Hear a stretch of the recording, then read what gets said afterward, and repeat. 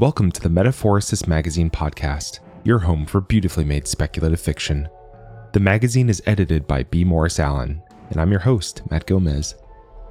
This week's story is Leibniz 101 by Jason A. Bartles. Jason A. Bartles, originally from West Virginia, now calls Philadelphia home. He lives with his husband and 2 dogs, a blue-eyed husky and a pit mix who will lick your face off. He teaches Latin American literature and Spanish at a regional university, but he promises his stories are entirely fictional.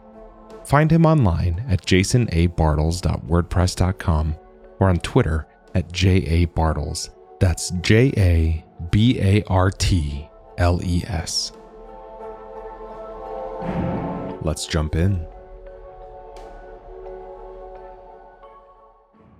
I scrambled to find the armhole in my gown as I ran towards Zora's office apartment. Synthetic fabric should not get this twisted, but the wind tested my best efforts to arrive precisely on time. Zora lived in the central administration building that towered over Mount Leprin University. They occupied the second highest floor, but unlike the chancellor right above them, Zora invited their students and coworkers inside. I untangled the gown and situated the cap, trying to catch my breath. Then I checked my watch. A minute to spare. As I waited for the elevator, I reviewed my mental checklist for the final interview that stood between me and tenure. My blood pressure rose with each passing floor.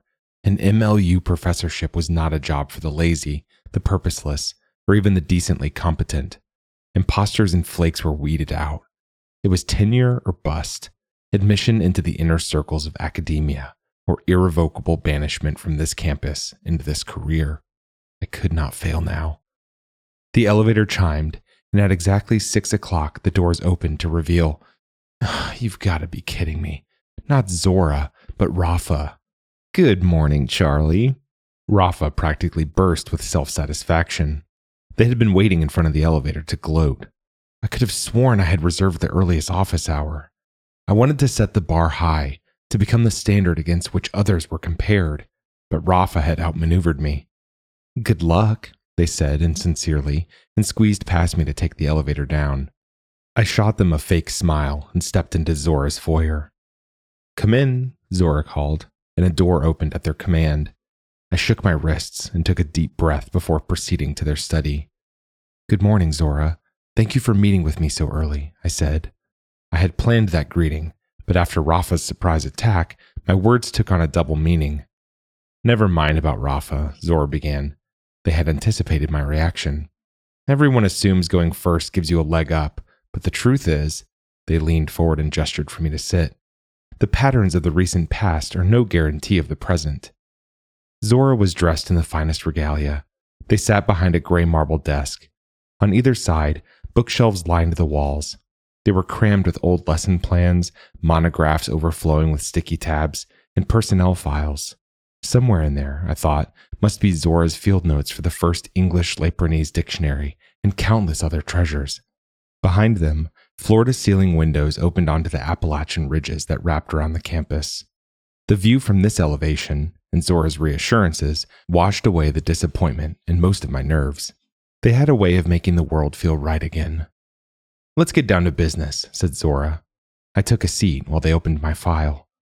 Zora skimmed the summary of my publications, peer evaluation scores, and the data collected about my work-life balance. They hummed and appeared to be quite pleased with my performance over the past decade. Then they tapped the page with their finger and looked at me over the rim of their glasses. This says you have a new essay forthcoming, a report on the influences of Leibniz on Earthling languages? Yes, it will be published next month. Zora gestured for me to explain the work. This was an interview, after all. Right. Leibniz is a pidgin language developed by the Renner to facilitate the colonization of Earth. At first, the Renner envoys used it to communicate with Earthling leadership about commercial matters. For the Renner, Leibniz was an undignified but necessary mode of speech. Some of your peers would disagree with that statement, Zora interjected. Well, they would be mistaken. There is a somewhat popular but unfounded notion that the Renner cherished Leibniz for its simplicity. However, such scholars fail to distinguish the moral value the Renner assigned to efficiency from their own yearning to be respected by the Renner. It's pure solipsism. Let's assume that's true.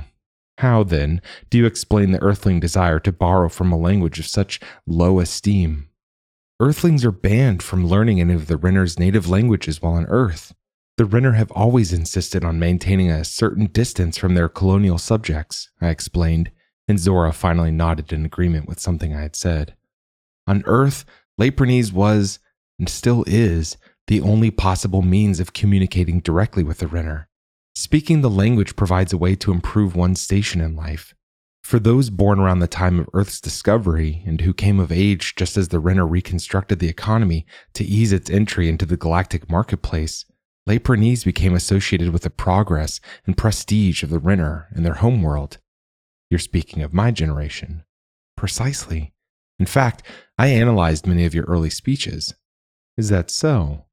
Yes. As if overnight you stopped using gendered language. That was intentional. The Renner practically demanded it. Are you arguing that all of the changes were conscious? Of course not. Most occurred over time as a result of code switching, of constantly living between the two languages. Over a span of 10 years, you adopted new vocabulary and even smoothed out some of the harsher consonants not used by the Renner. The th, for example, became an aspirated h. And, Zora prodded, and the hard k softened into sibilants. When I think back to how I used to speak, these changes seem drastic, said Zora. They traded the steely gaze of peer review for a more wistful expression. But I suppose those born into this world never knew anything else. Now you're speaking of my generation, I replied with a wink. And speaking of your generation, I have to say I'm quite impressed. With two of you anyway. You and Rafa can count on my endorsement. Thank you, Zora. That means a lot. I could have melted in relief. You've earned it, they added. What about you? Is there any news about your ascension to the homeworld? You never know about these things, Zora said cryptically. Without a doubt, they were the most qualified candidate. Every year, the Renner chose one professor from each planet in the Empire to retire among them. Zora had been favored for last year's opening, but at the 11th hour, the Chancellor received word that the Renner had suspended all ascensions due to unforeseen circumstances, something about the collapse of the housing market on a distant planet. Zora stood and turned toward the windows. But I try to remain optimistic, they said, and invited me to join them. I'm sure this will be your year, I said as I approached the wall of glass. I can't wait to be where you are.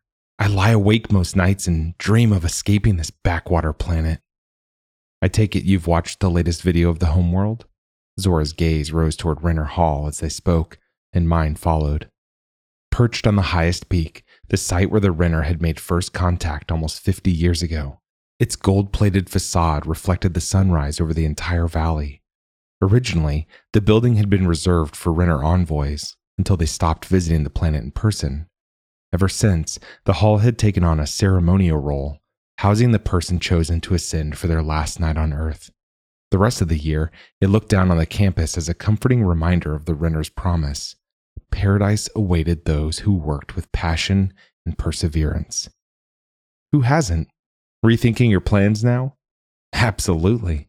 I had always wanted to stay in the capital. I love living in the mountains, but I thought for my retirement I'd try something new.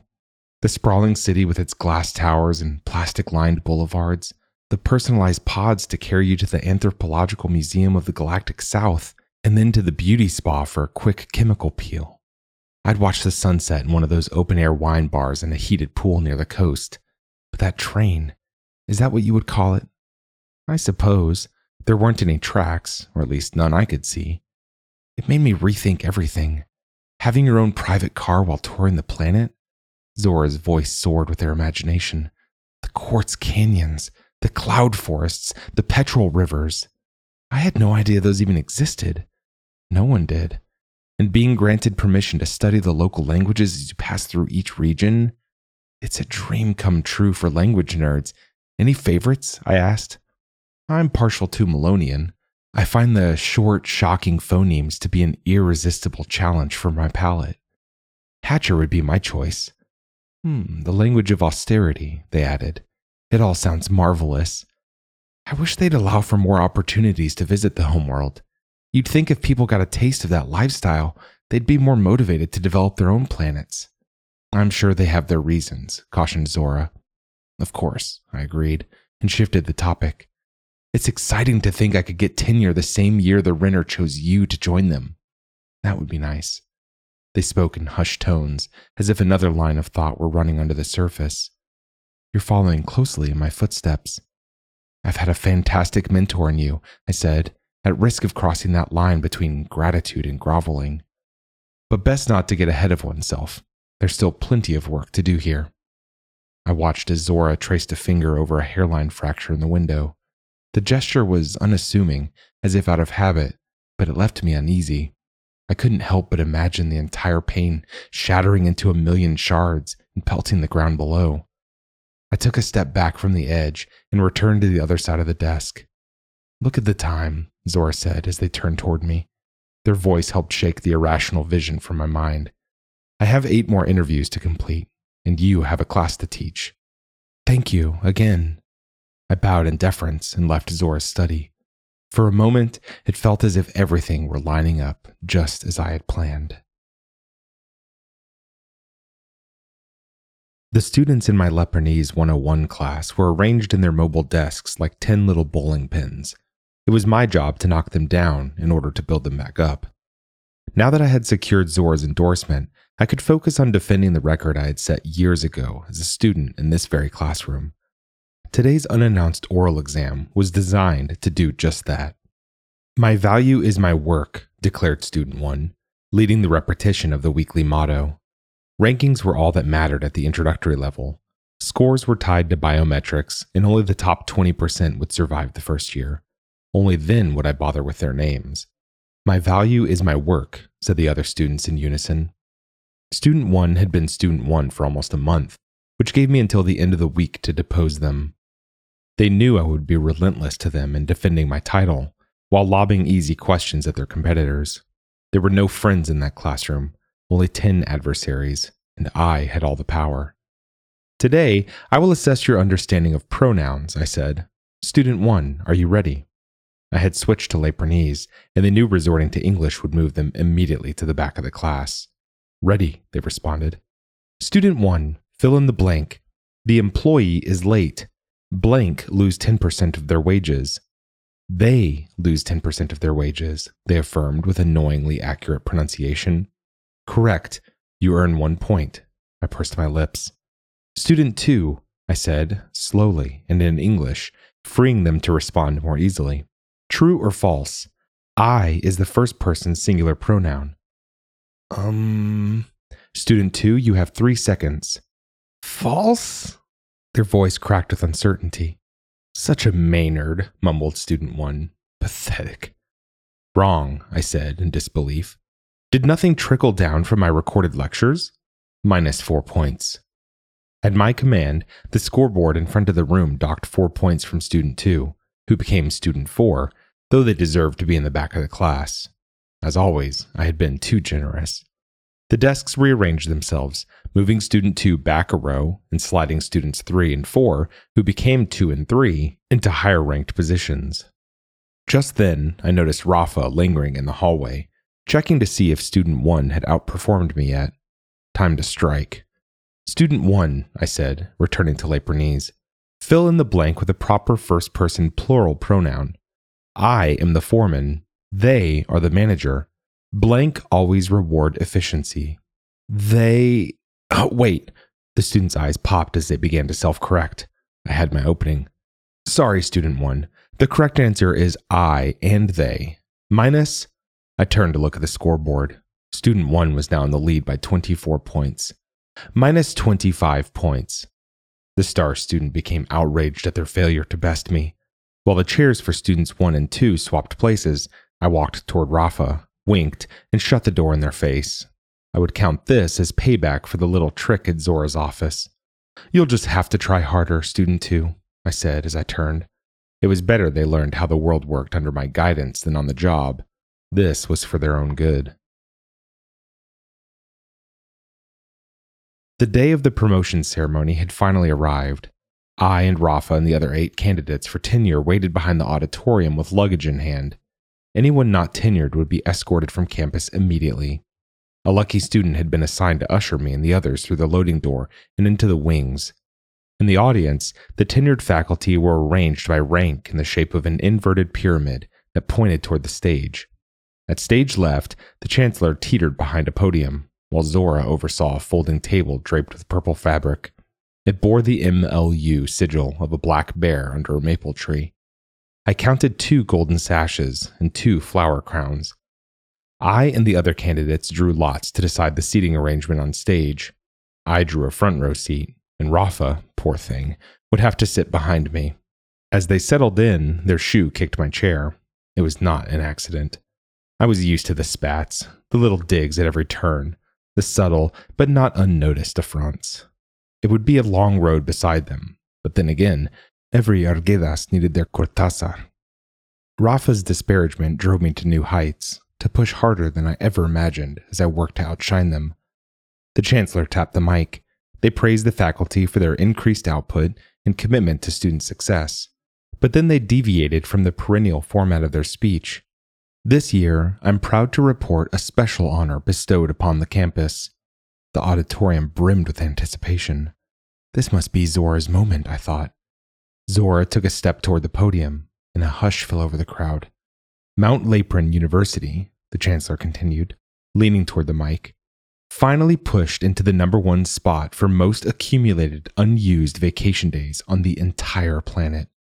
The faculty cheered as a wave of Seya washed over the room. Such a frugal loanword from the Leprinese. They named a feeling that had become prominent under Renner tutelage. Seya is similar to pride, but without the enduring sense of satisfaction, because no record is ever unbreakable, no limit impossible to surpass. Seya is the brief moment you celebrate before going back to work. Now, on to the final event, they said. The faculty were caught up in their own success, but I kept my eyes on Zora. They would not ascend yet again this year.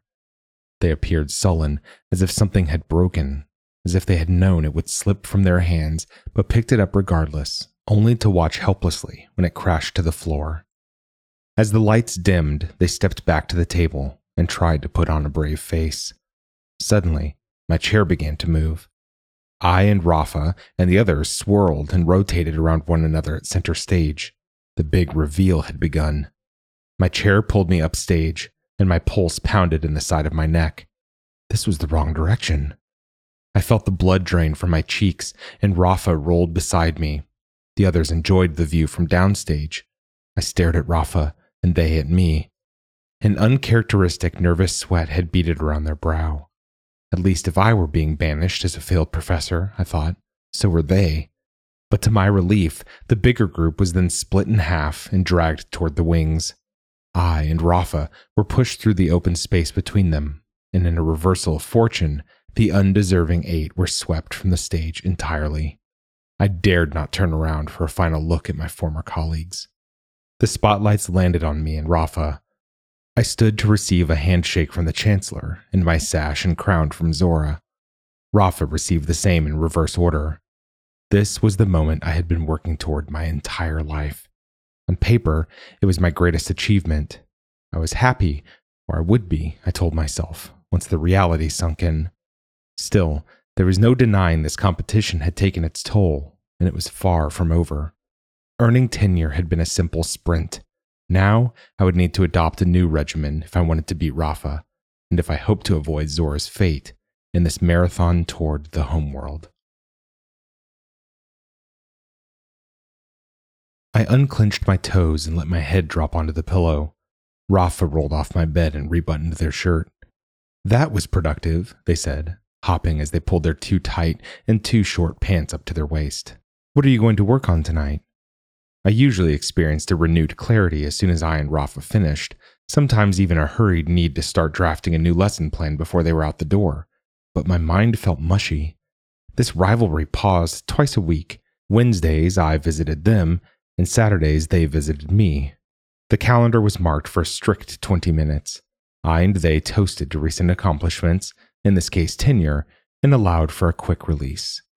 Afraid I'll steal your next great plan? Rafa prodded. Please, you couldn't scoop any idea of mine. Then tell me. Rafa almost knocked over a stack of journal articles piled on the nightstand as they bent over to pull on their socks. I didn't know what to say. For the first time in my career, a blight had spread over the vines where my upcoming ideas usually ripened and waited to be plucked. Didn't you... My voice trailed off as an impossible idea skulked around the corners of my consciousness. What? Expected the Chancellor to announce Zora's ascendance last week. The thought did cross my mind. They should have ascended last year. To be passed over twice is incomprehensible. If Zora can't make it, who can? I can, declared Rafa. They never missed the chance for self-promotion. Seriously, the Renner have to realize Zora is unsurpassed in their generation. No one at those old world Ivies even comes close. That entire generation began to slack the minute they got promoted. I and you both produced more plans and better research than Zora last year. The way I see it, none of them have earned the right to get to know the Renner in person. They were just lucky enough to not have serious competition. Still, I wonder... I sat up and pulled on my undershirt. There was a tear in the seam under the arm. I would have to get this mended. Out with it, Charlie. The clock is ticking. Maybe ascendance isn't worth it. I watched their mouth droop a bit. The thought had never crossed Rafa's mind, and it ought not to have crossed mine either. The mere doubt in my voice approached the treasonous. That's absurd, Rafa scowled. I just mean... I tried to backtrack. I thought this would be Zora's year. Yeah, well, it wasn't. My proposition had been outlandish, mindless, even violent.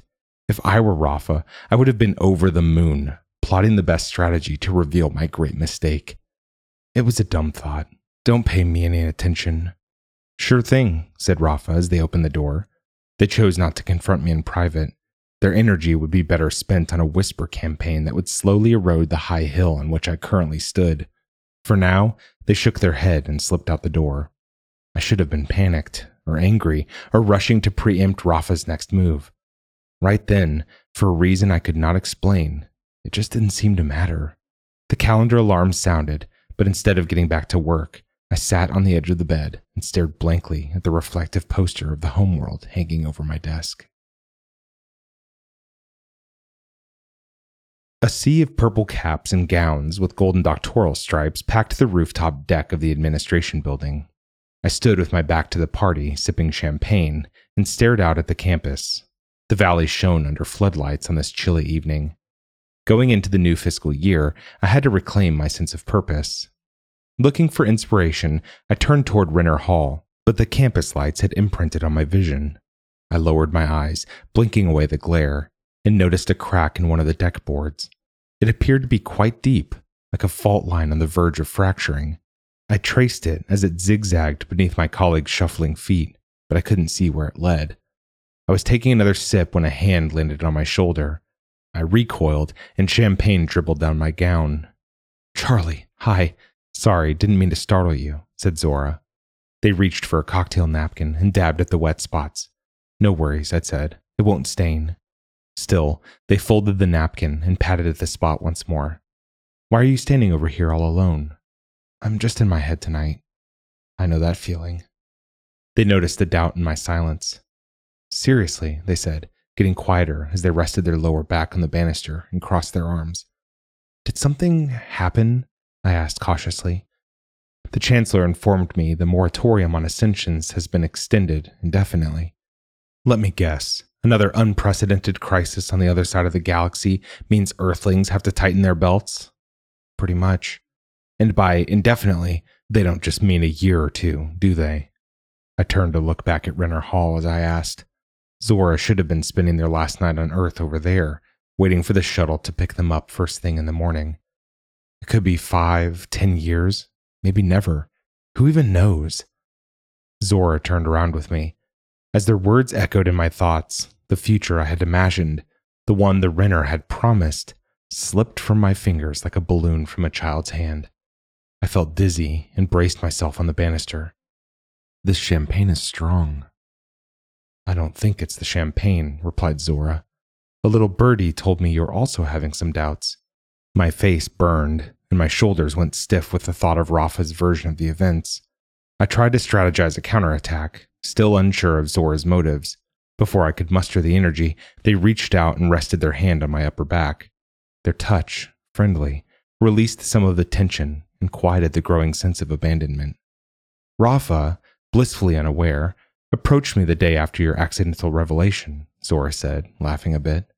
They stood beside me and waited patiently as I debated what to say next.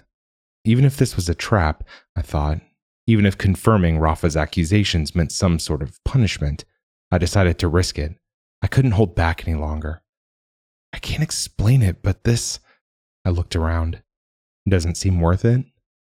I almost dropped the glass, so I set it on the banister. How did you know? Because, Charlie. They sighed and paused. Exhaustion settled in the crow's feet around their eyes. Meanwhile, Rafa kept to the opposite side of the deck.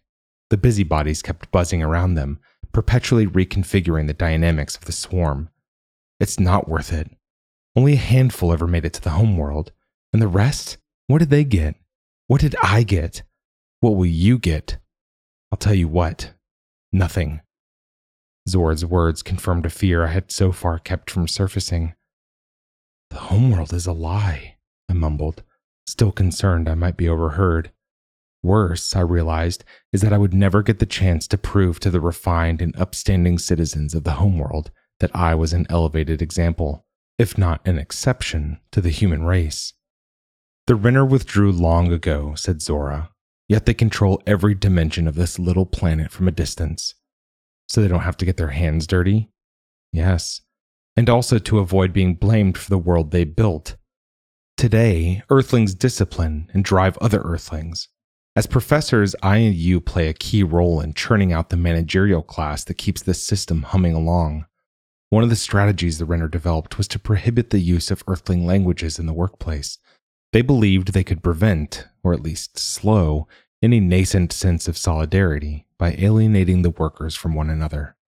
Of course, the crushing debt they acquire just to make ends meet and the lack of alternatives keep most people from stepping out of their assigned role, not to mention the threat of being sent to the mines.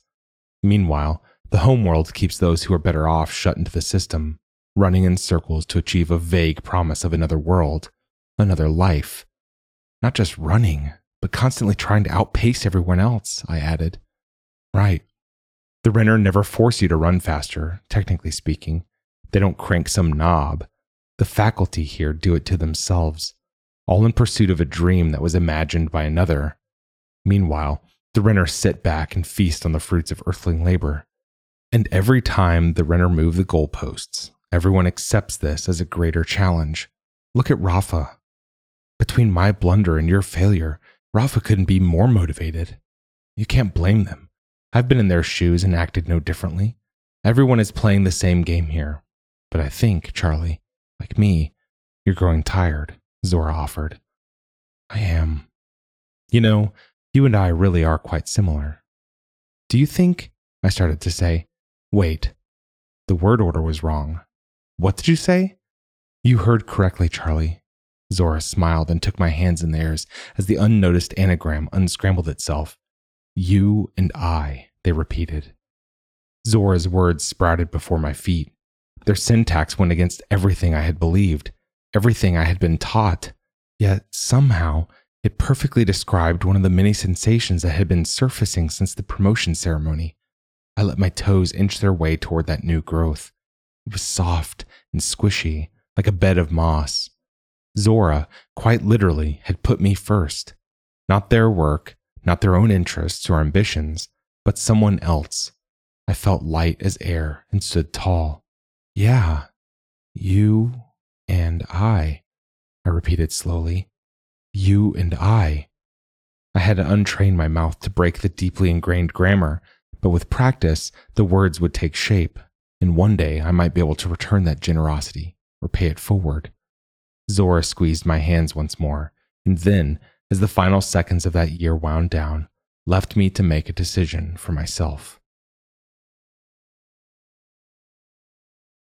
In the year 2035, I recited and slowly enunciated Lepernese, the great navigator discovered a primitive culture with the potential to be molded. I paused. The students, arranged before me in two opposing lines, furiously transcribed my every word. They were competing to reproduce the most accurate text in the least amount of time. In the interim, Zora's you and I kept rattling around my brain. I read the next sentence. Upon contact, the Renner demonstrated the benefits of cultivating a highly intensive culture of achievement. Such a clunky phrase, you and I. A more succinct way to express that idea, that connection, had to exist. It was on the tip of my tongue. The great spaceship dropped through the atmosphere to the wonder of all Earthlings, who freely offered. I stopped the dictation mid-sentence and looked out at the obedient students. I had to stop repeating the Renner's lessons. This could not go on. One by one, each raised their head, wondering why I had paused for so long. "Professor, you may continue," the student currently in first place informed me. I would not go on. There were no words, in Lapronese or any other language, that could reach across the void and explain to the students I had trained so well what I was about to do. Out of habit, I gathered my notes from the podium, tucked them into my briefcase, and walked silently out the door. I could hear the disbelief in my wake. A few sat frozen, others buzzed with gossip, and one suggested they follow me outside. Renner Ridge surrounded me. Even from my relative elevation at Lapronese Hall, it was impossible to look off into the distance. There was no horizon here, only a barricade sealed by Renner Hall. If someone happened to let their gaze wander beyond themselves, their work, and their rank, the building's shiny walls would grab their attention and redirect it toward thoughts of the homeworld. That was where I needed to go. The hall could only be accessed by a narrow staircase. I hopped the gate. Before my little stunt, no one had imagined a need for greater security. The minds of each member of this campus blocked access better than any physical barrier. My gown whipped in the wind as I plodded along. I clutched my cap reflexively, but then I ripped it from my head and tossed it over the railing. It soared above the campus for quite some distance before landing in a thicket. A student, still playing by the rules, rushed over to retrieve it. Higher and higher, I climbed until I finally reached the launch pad next to Renner Hall. For a second, I saw myself from the outside. I laughed at the absurdity of it all. Here I was trespassing on consecrated grounds during a workday for no apparent reason. Up close, Renner Hall did not look the same. The facade was scratched, and the shiny surface only coated the walls that were visible from below. The others, made of concrete, were covered with mold and old growth. I had an urge to smash the windows, but I changed my mind when I noticed they were made of plexiglass. For the first time, I saw Renner Hall for what it was, a vacant tower, a few crumbling walls coated in fool's gold, a monument to deception and exploitation. A cardboard box left out in the rain. I walked back to the stairs, peered over the railing, and saw bodies pouring out of every building. They gathered around a central figure, Rafa, who steered the swarm's bewilderment.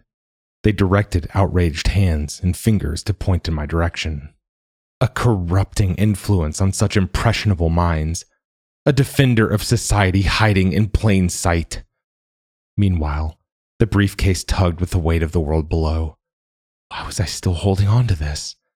The lesson plans and ungraded essays begged for their release, so I popped the clasps and dumped out the contents. Pages and pages burst from their folders and fell out of rank. As the papers hung over each stunned student and staff member, time itself lurched to a halt. An irreversible first strike for those below. From here, a moment to contemplate the slow beauty of my disruption. The sheets fluttered in the wind. Some drooped toward the crowd and caught in treetops, while others glided into the distance. I dropped the empty briefcase and stripped off the gown as I walked to the other side of the launch pad. There, I climbed on the railing and sat with my feet dangling over the far edge. My idleness occupied a forbidden space and time, but it also revealed a horizon that had been missing from my life. A hand touched my shoulder, and I steeled myself to be cuffed and dragged back down the mountainside. "Charlie," said Zora. "Don't try to talk me out of this," I shouted, but they shook their head. I had no intention. They climbed on the banister, took a seat beside me, and removed their cap. They had not come to stop me. They had been waiting for me to join them. "You and I sure are going to give them something to talk about today." You and I. My mind resists that phrase at every syllable, and yet it feels somehow right to foreground you instead of me. I and you wasn't always the grammatical order, Zora explained. It was imposed by the Renner in the early days. and I thought, just maybe, you'd have noticed in that last article you wrote. Oh, really? No, there are no oddities in the use of pronouns in your recorded speeches, in the ones that still exist. Many documents from the first years were purged, and by the time you were born, those changes had already taken hold. They were taught to you in school and in every interaction. They even reflected the hierarchies and values built into the environment all around you, but language cannot be controlled completely from above. It was so disorienting and yet freeing when you said you and I. You named this thing I couldn't quite put into words, this thought I didn't know how to express. I sensed there had to be more than this competition, this life of working without rest. There had to be more than my little academic achievements. See? You get it. You're the one who invited me to hop off the treadmill.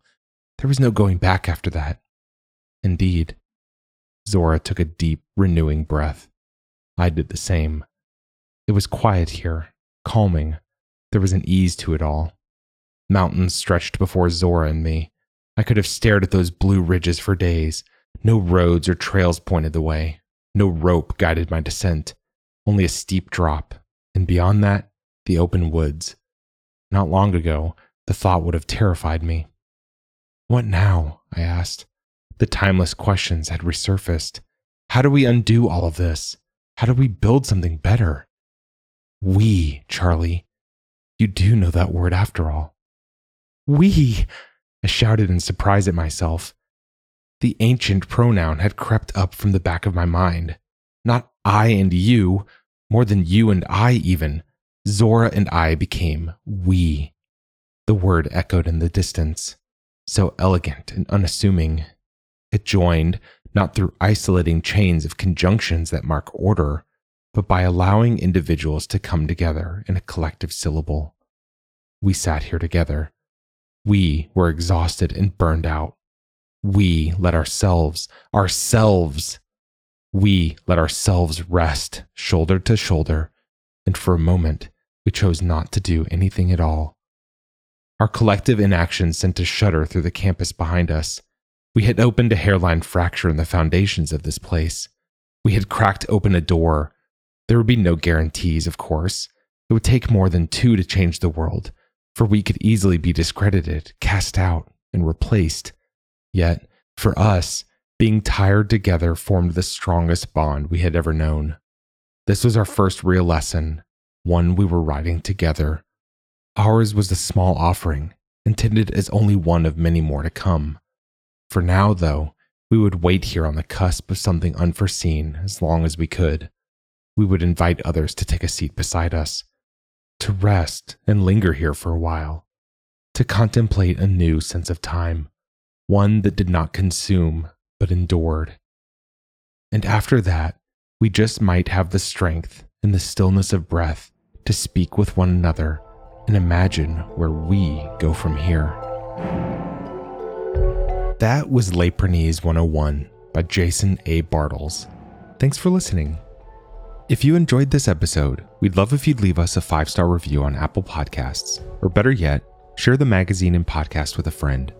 If you'd like to listen to more speculative fiction, visit us online at magazine.metaphorosis.com or on Twitter at metaphorosismag.